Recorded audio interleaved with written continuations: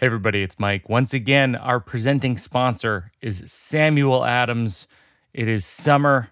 I'm enjoying their summer ale, which somehow, in a way that I don't know how, just tastes like summer.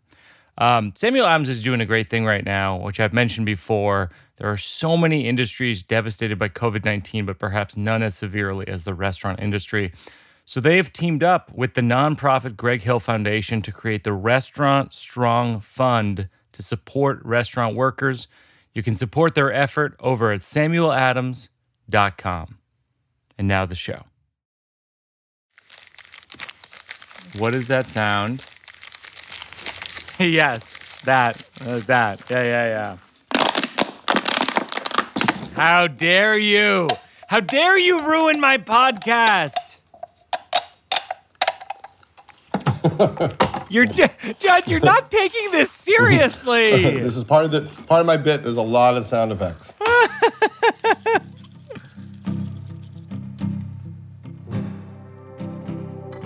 Welcome back to Working It Out. Today we have Judd Apatow, legendary director, writer, producer. He's made films like 40-Year-Old Virgin, Superbad, Bridesmaids. His new film is called King of Staten Island, which is now available to purchase on digital and Blu-ray. Judd also cast me in Trainwreck, which is why I think he feels completely comfortable messing with me. Enjoy.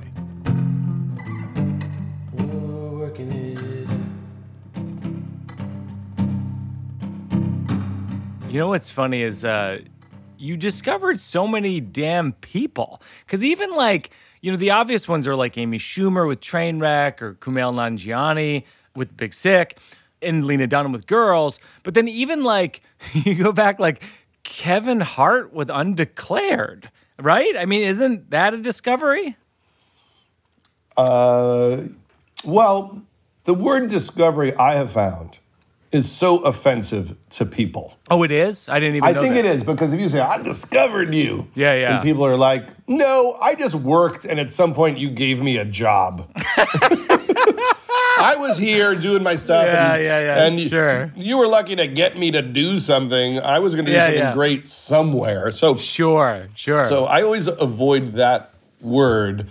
I do think of it more as I tried to support somebody early in their career, because there's always a big career around it. Even if you say that was the moment. Well, Kumail Nanjiani has been around for a long time. Of course. Doing amazing work. And I supported him in the belief that he should be the lead of a movie.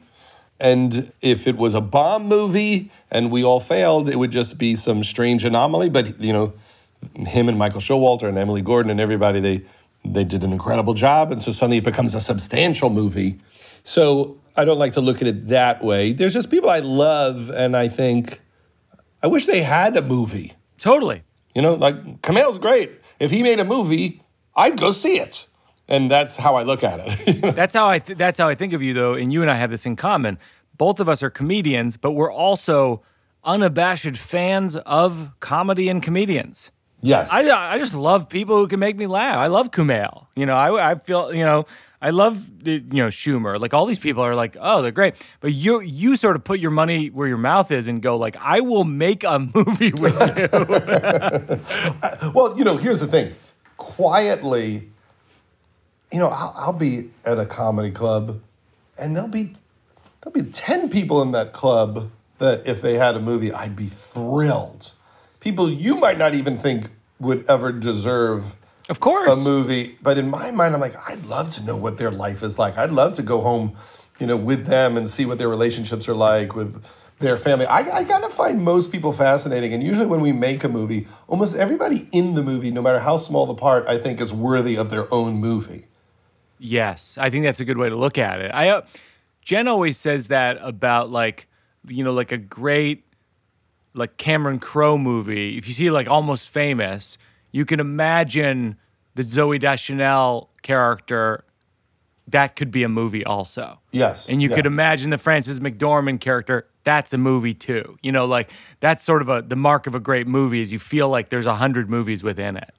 Absolutely. And I try to cast with that in mind that Pamela Adlon is in The King of Staten Island. Yes, she's great. If you just stayed with her. Oh my God, if you stayed she's with her, great. that would be the most fun thing ever. If you stayed with Derek Gaines, that would be another wild movie.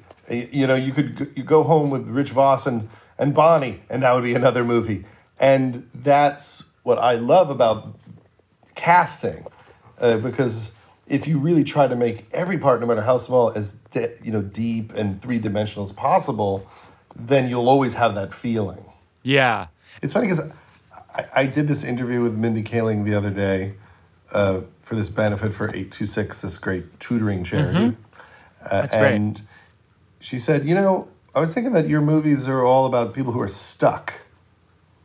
And I thought, I've never thought about it in those terms. It really made me laugh. Oh, that's really interesting, yeah. Because I thought, that's not really how I see it, but it's actually completely true. The 40-Year-Old Virgin is that. Pete's character is that. Amy Schumer's character is that. Sure, so yeah. I must feel stuck somehow. I'm stuck here on this podcast now. Yes, you are. Let's do the slow round. Do you remember a smell from your childhood? The first thing that I thought of was when I was a kid and my parents separated. I would be home a lot because my friends played sports. Mm-hmm. And I would just go home and watch the Mike Douglas show and the Dinah Shore show. And my parents would get me these pre-made hamburgers. Yeah, sure. Just the meat. Yeah. And we had a little grill on our kitchen island. And I used to cook hamburgers for myself. Oh, I love that. I'd grill alone at 3:30, 2 cheeseburgers. Oh my gosh. And that's the smell I thought of. And then I would go in the other room and watch the Mike Douglas show. That's so funny. Your smell makes me think of another smell. I always say YMCA pool, but the other one is I just remember I didn't know what it was until I got older, but mildew as a smell, as a child. Because I was in Massachusetts and everything is just damp. Yeah. And when you're a kid, you don't know. You don't know that it's damp until you move somewhere else, and then you're like, oh, I guess that's not a smell here. I didn't realize that the whole world doesn't smell like shit. Well, I found out recently because there was mildew in our apartment in New York, and Jen was like, I can't sleep in this room. And I was like, well, I can sleep in it. I don't, I'm used to this smell. You know what the issue is here is that you keep calling it mildew, but there is a modern term for it, Mike, and it's called toxic mold. Mold, yeah, mold is a huge thing. And then the truth is right. No, I know there's mold, and we had the person come over and test for mold, and there is mold. There's mold and mildew. Was it the dangerous mold, or you had the nice mold? No, non-dangerous mold. Yeah. And because I'm comfortable sleeping in the bedroom that has the mildew, my wife calls me a superhero name, which is Mildew Man. Oh, my God. Now, does she have hypersensitive smell? Because my wife does. And if it was little stinky, we'd be at the Hilton Hotel. No, Jen has a very acute sense of smell. So, but let me get to the next one, which is called On a Loop. Do you have a memory from childhood that doesn't ever make it into a story, but it sort of repeats in your head? I was at my friend Michael Ty's house. We were having a sleepover with my friend Ronnie and Kevin. We were watching Saturday Night Live, so this was probably like 1978. We were like 10 or 11. Yeah. And then as I'm watching the show, I feel something land on me, and Michael Ty is peeing on me. Oh, my gosh. What? It was just this really shocking, out of the blue, him just standing on the top of the couch. I'm laying on the couch, and he just decided to pee on me in 5th or 6th grade. And, you don't really know what to do. You just start going crazy. Your arms are flailing, and you're just screaming and running around and taking it very seriously. That was the first memory I thought of. And you have those memories that, like, they're so important from your childhood. Like, every single time I see Ronnie or Kevin, if we're talking about Michael Ty or going to have dinner with him like we did a couple of years ago, he'll say like, I'll make sure he doesn't pee on you this time. Oh my gosh. Even though it's like 43 years ago when we were 10 years old. But the other one was I remember being on a trip, I think it was to Washington, D.C. in 5th or 6th grade. And there was this teacher, Mr. Rock, who was kind of tough and I guess a little ornery. And I don't know what I was doing or if I was just being loud on the train. And he would flick people with his middle finger, like he would flick them on the back of the head. But it really, really hurt. Like it hurt. Oh, like he would crack you with this flick. And he wasn't my teacher. He was a teacher of the other class. And I just turned and went, fuck you! Oh my gosh. Yeah. But what grade were you in? I was in 6th grade. Jesus. I mean, we went on a 7th grade Washington trip, and Mr. Robinson was our teacher who took us, and he did it every year with 7th grade, and he would say this thing. He would go, we're going to go down, he had Boston accent, we're going to go down to Washington, we're going to stop at Roy Rogers. They have the best Roy Rogers. We're going to get hamburgers. And I always just remember the best Roy Rogers. Like there's hundreds of them, but we didn't know. And so, we're stopping, whatever, on I-95, and we're eating the Roy Rogers, and we're thinking, this is the best Roy Rogers. And we got the #1 Swensons on the East Coast.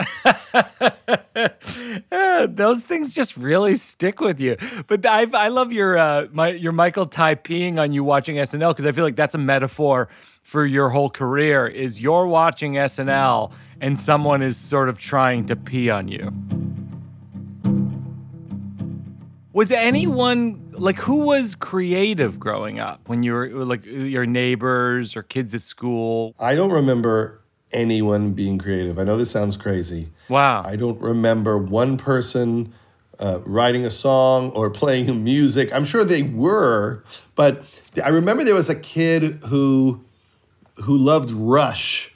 And I forgot if he was a drummer or a guitar player. And people were like, he could play Rush note for note. Oh my gosh. But I never saw it.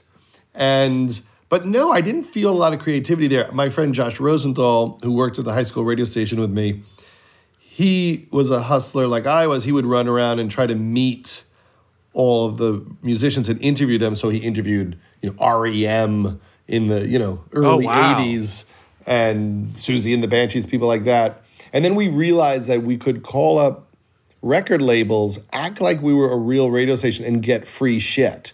So that's huge. The biggest thing we were able to do was to convince somebody to give us free tickets at Lincoln Center to see the Commodores with Ray Charles. You got to be kidding me. So we're like 16 years old. We feel like we have pulled off the scam of the century to get free tickets to see the Commodores and Ray Charles. Now, we are not fans of the Commodores or Ray Charles at this moment. I don't even know why that was the band we picked. But we realized, we can get free tickets. And then he said to me, you should do a radio show where you interview comedians, because then you can meet all the comedians. Gosh. And that's what I did. And I called up Steve Allen's record label. And then I got an interview with Steve Allen and went to this hotel with this giant tape recorder from my house, like a boombox. I literally brought a boombox with a cassette and talked to Steve Allen for an hour and a half. Unbelievable. And then from there, I would then call Seinfeld's publicist and go, "This is Judd Apatow. I just interviewed Steve Allen for the radio. We'd love to do Mr. Seinfeld." My gosh. And next thing you know, I could go, I just did Howard Stern and Jay Leno and Jerry Seinfeld. I'd love to do Mr. Shandling.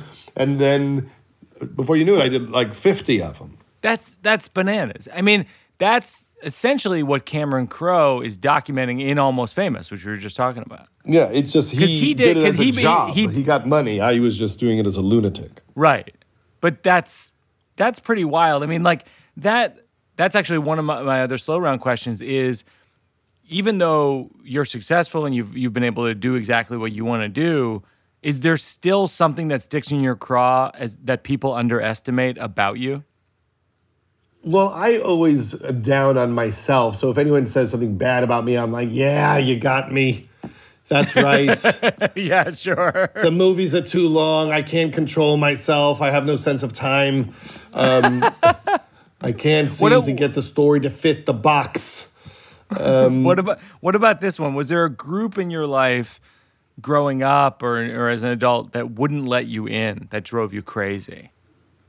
When I was really little, I didn't understand that I was a year younger than everyone because I was a December kid. And so I think I was a year to almost 2 years younger than most people in my class. Oh, wow. And as a result, I was terrible at sports because I was just tiny. And there's a thing that happens when you're little, which is if they think you're bad at sports, literally starting in like kindergarten or first grade, they just don't give you the position where you would learn how to do it. So you're thrown into right field and the ball never comes to you, so you never learn how to catch it. That's right. I lived that too, yeah. And as a result, I started thinking I'm not a good athlete, but we would play sports twice a day in gym class and then at lunch, and we would pick sides. So literally twice a day, from kindergarten to sixth grade, I would be picked almost last. Wow. And there would always be people who were better than me. Every type of person was better than me. Sure. Boys, girls, everyone. And I always thought, like, if I just had the chance, I would be able to do it. And so I started getting depressed about it. And then that's why I got into comedy, because I thought, you know what? I'm going to get into something that no one is into, and I'll just be the best at the thing that no one wants to be good at. Yes. And so I had my own special thing. And in my head, as a weird, angry nerd, I just thought, one day I'm going to make a living at this. Yeah. And this is going to pay off. And you know what? You can't make a living playing kickball. And I think it drove me to try really hard. But I'm sure on some level I was devastated that I was seen on some level as weak. Yeah. And not masculine.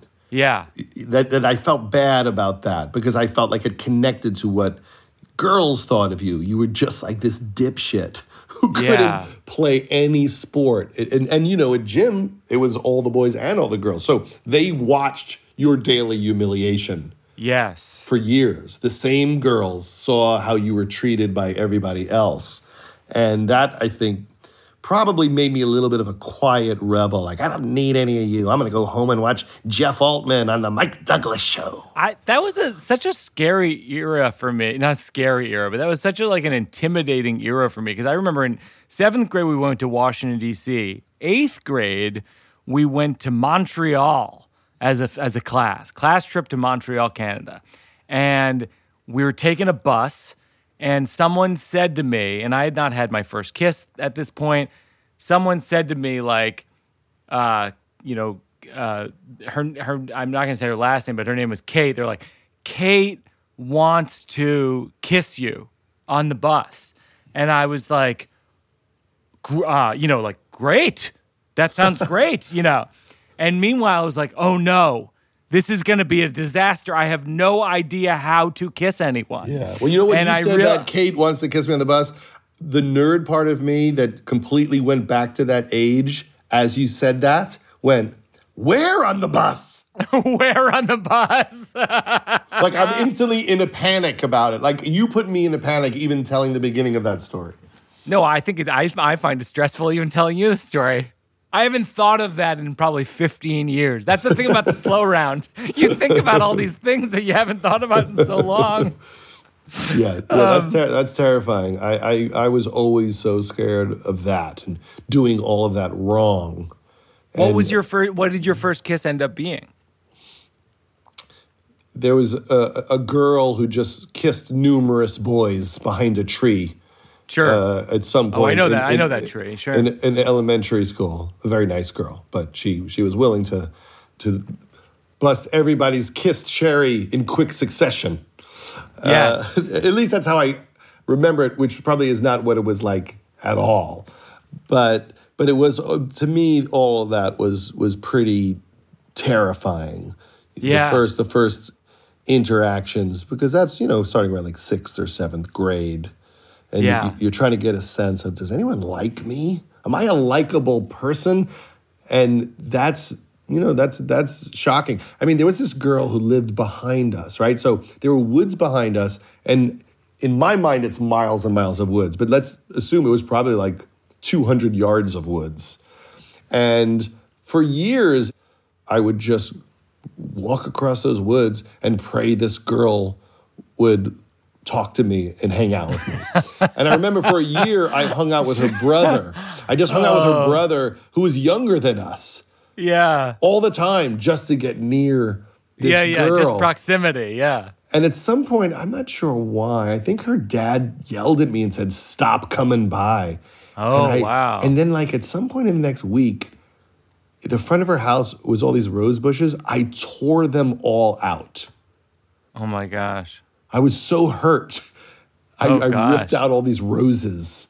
How dramatic. That's a lot of rage. That was like kind of... I swear, that era, what happens between 6th grade and 9th grade? That's 3 years of your life, and it is a shocking transformation. 6th grade, 7th grade, they start going like, so people are kissing each other. Not me, but like people we know are kissing other people we know. 8th grade, 9th grade, they're like, people are having sex with each other. You're like, what the fuck? I didn't even kiss anybody yet. What am I supposed to do here? Yeah, it's too much happens then. And that's right when my parents got divorced. So they were breaking up and getting back together and breaking up. And so my brain was somewhat scrambled by all of that. And so I really wanted to connect with friends and girls because I think I was just going through something, and I just wanted friends to talk about it with. I was trying to process it. I didn't really understand what was going on. Oh my gosh. Yeah, it's there's something about those. That was part of the reason I obviously my last show and my book is all about how I never wanted to have a child, and part of it was like that I didn't want to like be a parent to a child sort of going through all that. Like when your daughters were that age, was it torturous for you to see them dealing with that? Oh yeah, it's just so hard because you can't save them from it. No, you can't save them. There's from no such thing. From liking people and all of the drama around who likes them, who they don't like, how kids connect with each other and decide how they feel about each other, who gets excluded. I mean, we're in an era that's very different than when we were kids. For me, I felt like, well, I've been excluded by almost everybody. I have basically 2 friends. Yeah. And in a lot of ways, that was enough. You really would just ride your bikes around with your 2 best friends. And then you might have another 3 or 4 you would see occasionally, but you were in a pretty tight group. And there was no technology, so you didn't know where anyone was. Yeah. Like, I didn't know where anyone was. There were no cell phones, so if I left the house at 3 o'clock to go play with my friends and I was coming back at 6, my family had no clue where I was for those 3 hours. That's exactly what the difference between when you and I were growing up and now. It's the location. No one knew your location when you were a kid. Yeah, and I'm literally like in the woods. I'm riding dirt bikes. I'm blowing things up with M80s. I'm looking at my first pornography, all during this like blackout time where my parents can't find me. And no, absolutely. With kids now, because they're all on their technology, not only do the parents know where they are every second of the day, their friends do. And they have a larger friend group, and they know who didn't invite them to hang out every minute of every day. And so I hate this. And what I realize is the biggest problem of childhood now is they have too many friends. So if I have 2 friends, they never exclude me. But if I have 15 friends, if on any given day I hang out with 2, I'm excluding 13 who are kind of mad at me. I have one, we're talking about like kids, not knowing where kids are. Like I remember I was a teenager. My parents moved to 2 hours away from where we lived. Completely new town. I had no friends. I remember I drove my mountain bike to like a local baseball game, and I met a couple kids who were watching the baseball game, and this girl invited me to go to a party on an island. This is in Cape Cod. And on an island, And so when I say an island, I mean like a few hundred feet from the shore. Like people were taking little Boston whalers over.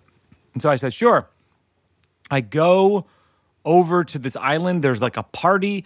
People are smoking pot. I smoke pot. And then I'm terrible at smoking pot. And so I reach this point where I'm like paranoid and I'm like, I got to get out of here. I'm on an island. I don't know where I am. What's going on? And then like all I have is this memory of like begging a guy who has a boat just drive me back on his boat over to the shore. And then I'm walking home along essentially somewhere something between a highway and a road, and I'm walking along and I see lights of a car driving towards me, and it was like a movie where the lights were zigzagging in a way that is so drastic that I'm going, oh, that's a drunk driver, and that person might hit me. And so I dove off of the road down. I tumbled down kind of like a cliff hill kind of thing, like rolling down. And I lost, this is pitch dark, I lost my Birkenstocks. And I climb up the hill and I walk home and I'm thinking to myself, because I'm a little high, I'm thinking, oh no, my parents are gonna know. They're gonna know what happened. They're gonna know where I was.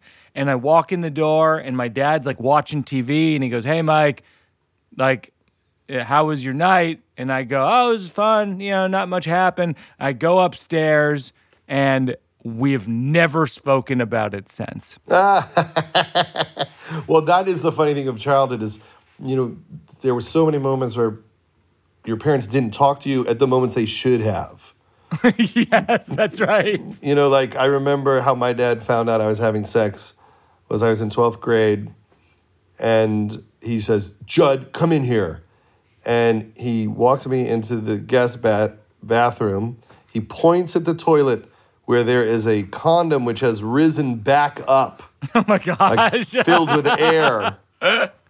And then he's like, what's this? And then I just looked at it and didn't say anything. And he goes, well, at least you're using them. Oh my gosh. And that was the only discussion we ever had about it. I've never had a conversation about sex with my parents. There was a point at which my dad found out that my girlfriend and I in college were living together, and he just sort of looked at me for a little while, and then he just goes like, you're playing with fire. And then that was it.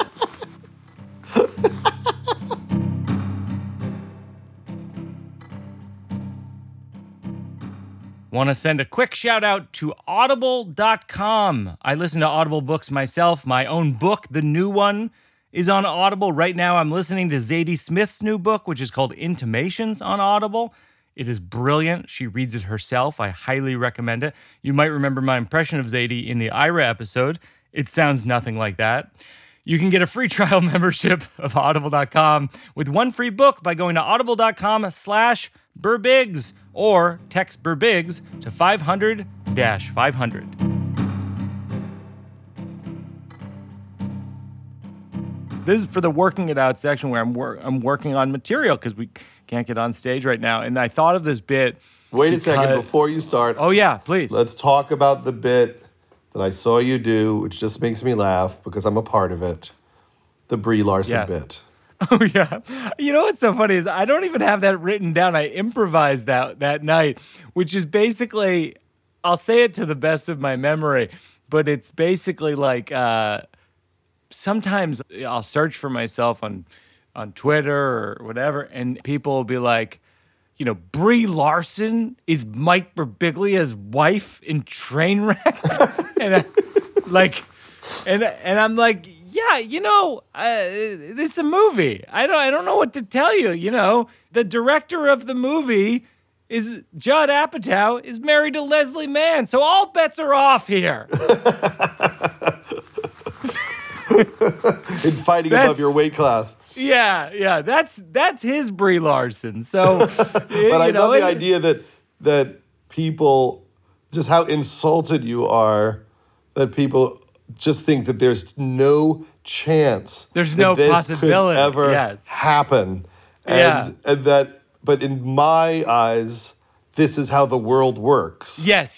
This is through the lens of Judd Apatow that it makes sense that Mike Birbiglia is married to Brie Larson. Well, the funny thing is this, because this has come up many times throughout my career, that people say, you are writing something that is false, which is that a beautiful, intelligent woman would ever like someone like you. And so it's so funny because it's insulting in a bunch of ways. One way it's insulting is they're saying me and the people I am putting on screen, the men, are all ugly and do not deserve or could never get women like this. It's like a triple hit. Yeah, so in order to understand their premise, you have to accept that we're all ugly. Yes. And you have to accept that we all have no other qualities that could get a woman.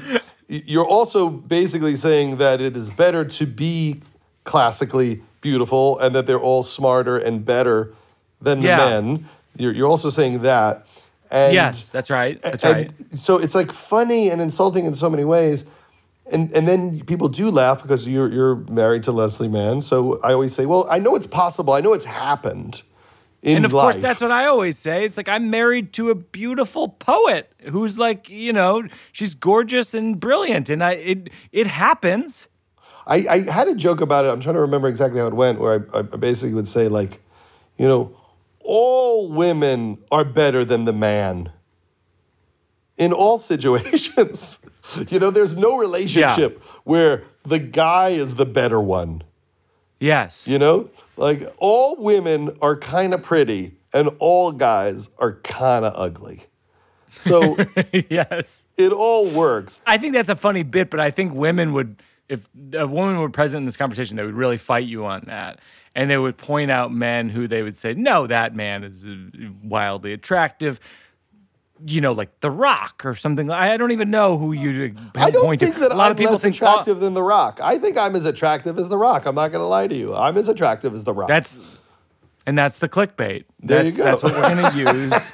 Judd Apatow tells Mike Birbiglia, I'm as attractive as The Rock on the Working It Out podcast. I had it with Paul Rudd, where I came to Los Angeles with the new one show, and the reviewer, for God's sakes, says, if this is a movie, if the new one becomes a movie, Paul Rudd should star in it. I'm like, I'm an actor, for God's sakes. I wrote a whole show. I can't play myself in the movie. Well, that's also the implied insult to me on all my work is like, it's always better with Paul Rudd. My whole life would be better. My whole family's life would be better if I just left and Paul Rudd was here. Well, Paul is he's an adorable man. He's a great on-screen figure. he's also very funny. I mean, that's another thing about Paul is like he kind of is a triple threat. Well, when people think my movies are personal, I always say they're not personal because Paul Rudd is there and I'm just fucking annoying. like all the handsomeness and charm and wit that Paul brings to the movies is there because in real life I'm just like a fucking pain in the ass and you would not watch that movie if my personality was there. I love when Paul in your movie This Is 40 and you Paul and Leslie Mann's character get stoned at the hotel. Oh yeah. And it is so. I mean, what did you shoot that all day? I mean, because it feels so alive and real. Well, it's one of those multi-camera situations. It didn't take that long to do, but we were talking about that thing where you get so caught up in your problems raising your kids because there's so much to debate with kids, and that sometimes when you leave town, even if you go 20 minutes away and you're not dealing with the succession of problems, that you fall back in love with each other. Yes, that's right. That's why it's good to get away. You just need like a little break, and then you're like, oh, this is why we like each other. And then in the movie, the second they get home, everyone is screaming, and you realize, oh, okay, back into it. Because there's a lot of stuff to debate when you're married. Like, you could debate everything. Every single thing that happens with your kids. Well, with the quarantine, I think it's endless. Because, I always say this about me and Jen. It's like, on the level of caution, I'm a 10 out of 10, and she's a 10.3. And the 0.3 is notable. Yeah. Yeah. Well, it's all debatable all day long. Every single thing that happens, you can get into some sort of subtle conflict. You could quibble over. You know? Yes. Eggs can cause a conflict. Eggs. And conflict is good, right? I mean, theoretically, like, disagreeing is... I mean, it's so funny because, like, Jen and I will disagree on something, and she'll be so analytical about something, and I'm thinking, like, on the surface, I'm like, you're overanalyzing this and reading into it so much. And then it's like, well, I think about it, I'm like, well, that's also what I'm in love with about you, is that you're overanalytical. You're a poet, for God's sakes. I think that's true, is like the things we like about our spouses are also tough. Like this is an egg argument. The other day, I come back from my 2-hour walk, which I take every morning because I just don't know what to do with myself. So I just take these crazy long, like 7-mile walks every morning. And I've been eating eggs, which I shouldn't do because I have high cholesterol. And that's always a point of contention in my house. Like if I eat one French fry in my house, I have 3 women look at me like I'm doing crack. Like they all give me a look like I will die in 15 minutes. They're very aware, and that's, which is a loving thing. They're concerned for me. But it makes me angry because I want to eat the French fries. Yes. So the other day, I opened up the egg container, and there's 4 eggs left. So instead of being a normal person and eating 2, I'm like, maybe we should just finish this off. So I start cracking 4 eggs, and Leslie's like, you can eat 4 eggs? You can eat 4. And now in that moment, I have a choice, which is like, I can dump out some of it. I could say, you know what, you're right. That's crazy. I have high cholesterol. What am I eating 4 eggs for? And I just go, yeah, I'm just hungry for eggs. And then I just start cooking. I start cooking the eggs, and then there's all this tension, which is, me thinking like, I'm allowed to eat as many eggs as I want to eat. And then her thinking, I'm not gonna like get into a fight, but this is crazy that he's eating 4 eggs right now. But when you're in the quarantine, no one gets a break from each other. So you just feel the crackling tension of us all trying not to take it to the next level. We had it with bread. Jen says that whenever we discuss bread, it brings out a side of me that she doesn't like. And so we ordered bread delivery, and she has been carefully and meticulously refrigerating the bread and then putting some in the freezer and just timing the bread. Timing the bread is a big thing around the house. And I said, when the bread showed up the other day, I said, can we just leave a couple loaves of the bread out that doesn't go into the refrigerator and the freezer? And it was the wrong request. Because she said, I think that you don't appreciate what I'm doing in the house with the bread. And I go, no, I do appreciate what you're doing, but I just feel like I want to have this fresh bread for like a day or 2, and then if it starts to go bad, we'll put it in the fridge. And it was, the bread incident was, it needs no further explanation from me to Jen other than saying the bread incident, and it immediately snaps us back to that conflict. And because there's 1,000 of those. There's 1,000 of those. That's marriage. Yeah, that's marriage in a nutshell. And it's who's going to give in. Because we all have the way we would do things. Like my wife has that with blueberries. She thinks you leave blueberries out. I just think you put them in the fridge. And she's just decided blueberries are out. And like it really bothers me. And I have to go like, I think those blueberries are supposed to be refrigerated. And I'll tell you one that we have that I can't ever talk about. We have the recycle bin and we have our normal garbage. All garbage to her is recyclable. Sure. A roast beef, she thinks, can be recycled. Like anything that happens, a bicycle tire, she thinks some guy at the recycle place is going to take the tire off and melt the plastic. There's a term for that. It's called wishful recycling. I didn't coin it. I've seen it used elsewhere. Wishful recycling, and I'm not going to point fingers, but I know a lot of wishful recyclers, and I'm like, that pizza box is not going to be recycled. It's not. It has grease on it. It's not happening. No, it's everything in my house. Like, I'll just go like, for years, I'd be like, there's not the logo. It doesn't have the logo when we put the broken guitar in the recycle bin. And at some point, I just gave up and I just joined in with the everything in the world is recyclable. But you have to pick your battles because there's just too many of those. Yeah. I once was trying to write a bit about this, but wasn't smart or funny enough to do it. I was trying to come up with something about, is there a guy at the landfill separating this? Like, well, let me take this strawberry off this box and, like taking our things apart. Like, oh, there's a little piece of saran wrap on this cardboard. I'll separate that and put it in the plastic part. Like, isn't it just going into a giant fire somewhere?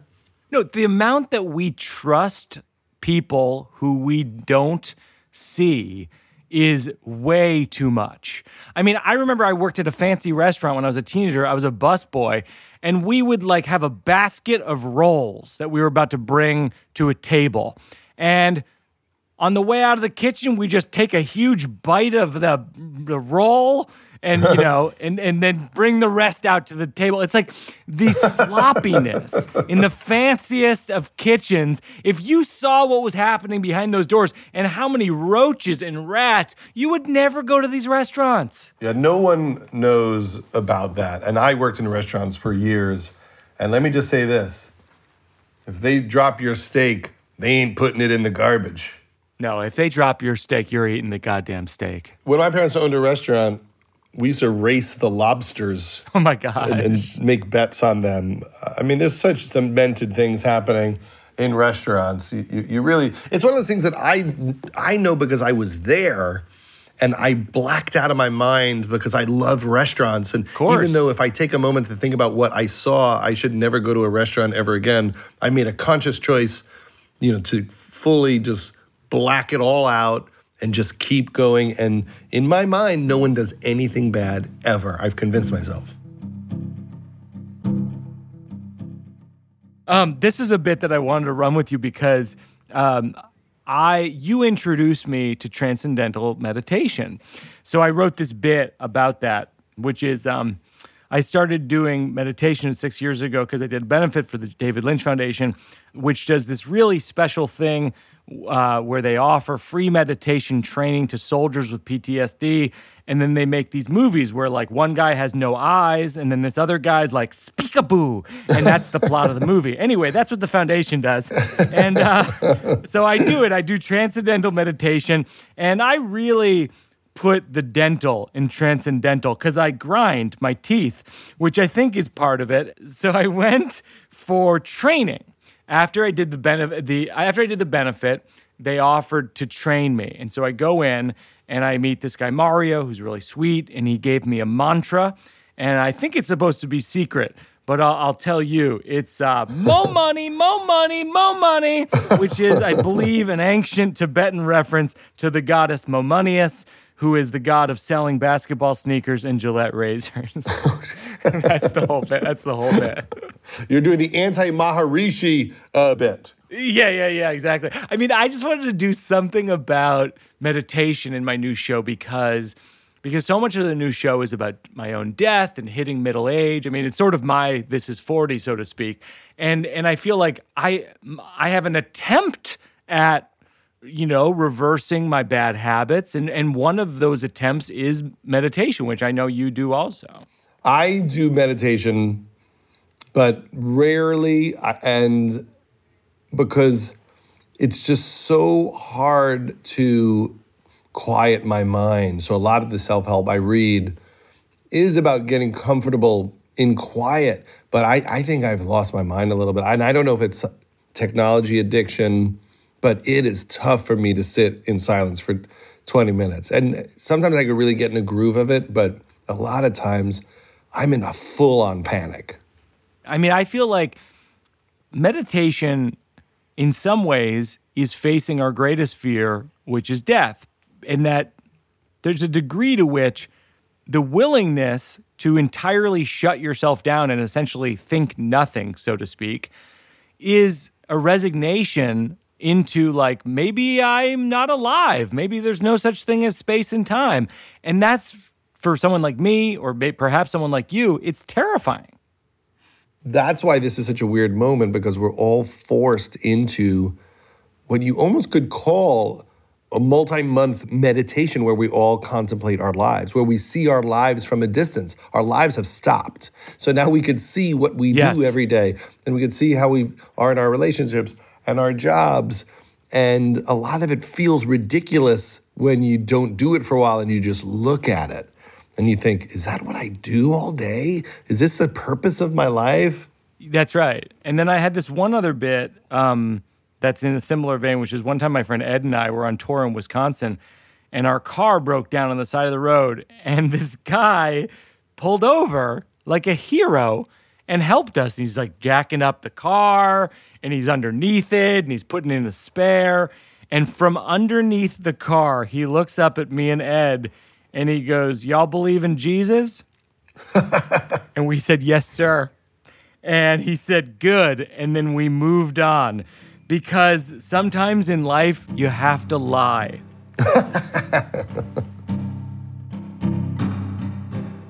So we end on a segment called Working It Out for Charity. And there's two nonprofits that we mentioned today that you contribute to. There's 826, and there's the David Lynch Foundation. And so I'm going to contribute to both of those organizations for this episode. The link will be in the description. And I mean, like I said, the David Lynch Foundation teaches meditation to soldiers with PTSD as well as kids in schools, in really challenging public school situations. As I get older, I do a lot of reading about the brain. And you know why I do it? Because my brain's falling apart. And there's a part of your brain that gets fried from stress. Yeah. And when you're stressed out and you have a lot of cortisol in your body, you can't access information and you make bad decisions. So something that might take you 1 second to figure out, if you're super stressed, might take you 5 or 7 seconds to figure out. So if you're like really angry, your brain kind of starts shutting down. So anytime you can teach somebody to be centered and calm, which makes them have a different baseline where they're calm most of the time. Mm-hmm. When rough stuff comes up, they tend to be calmer during it and make better decisions. And, you know, they've done all this research with kids where if they meditate before taking a math test, their grades are way better. Their brain just accesses information better. So the David Lynch Foundation, people should definitely check them out and check out 826. Yes, 826 has a free tutoring for kids. You know, there's a lot of kids who can't afford tutoring.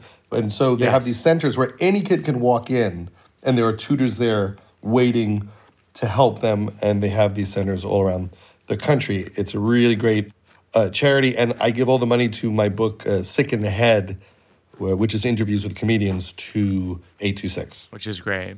Yeah. And I will say, in closing, and it didn't occur to me until just now, this conversation, that growing up, I always looked up to Bill Cosby, and as this figure of morality and love and humor, and I've of course given up on Bill, and my new role model is Judd Apatow. Oh, I'm the new Cosby. Let me say I appreciate it. And it's such a good thing to be, you know? I'll be there for you, my man. Don't do this. All right, thanks a lot, Judd. All right, take care, buddy. Be well.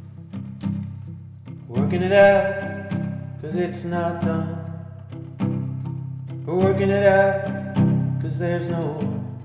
That was another episode of Working It Out with Judd Apatow. I love that Judd Apatow. His movie, King of Staten Island, is very good and dark and funny, and you can purchase it on digital and Blu-ray. Our producers of Working It Out are Peter Salamone and Joseph Berbiglia, consulting producer Seth Barish. Sound mix by Kate Belinsky with help from Joel Robbie. Assistant editor Mabel Lewis.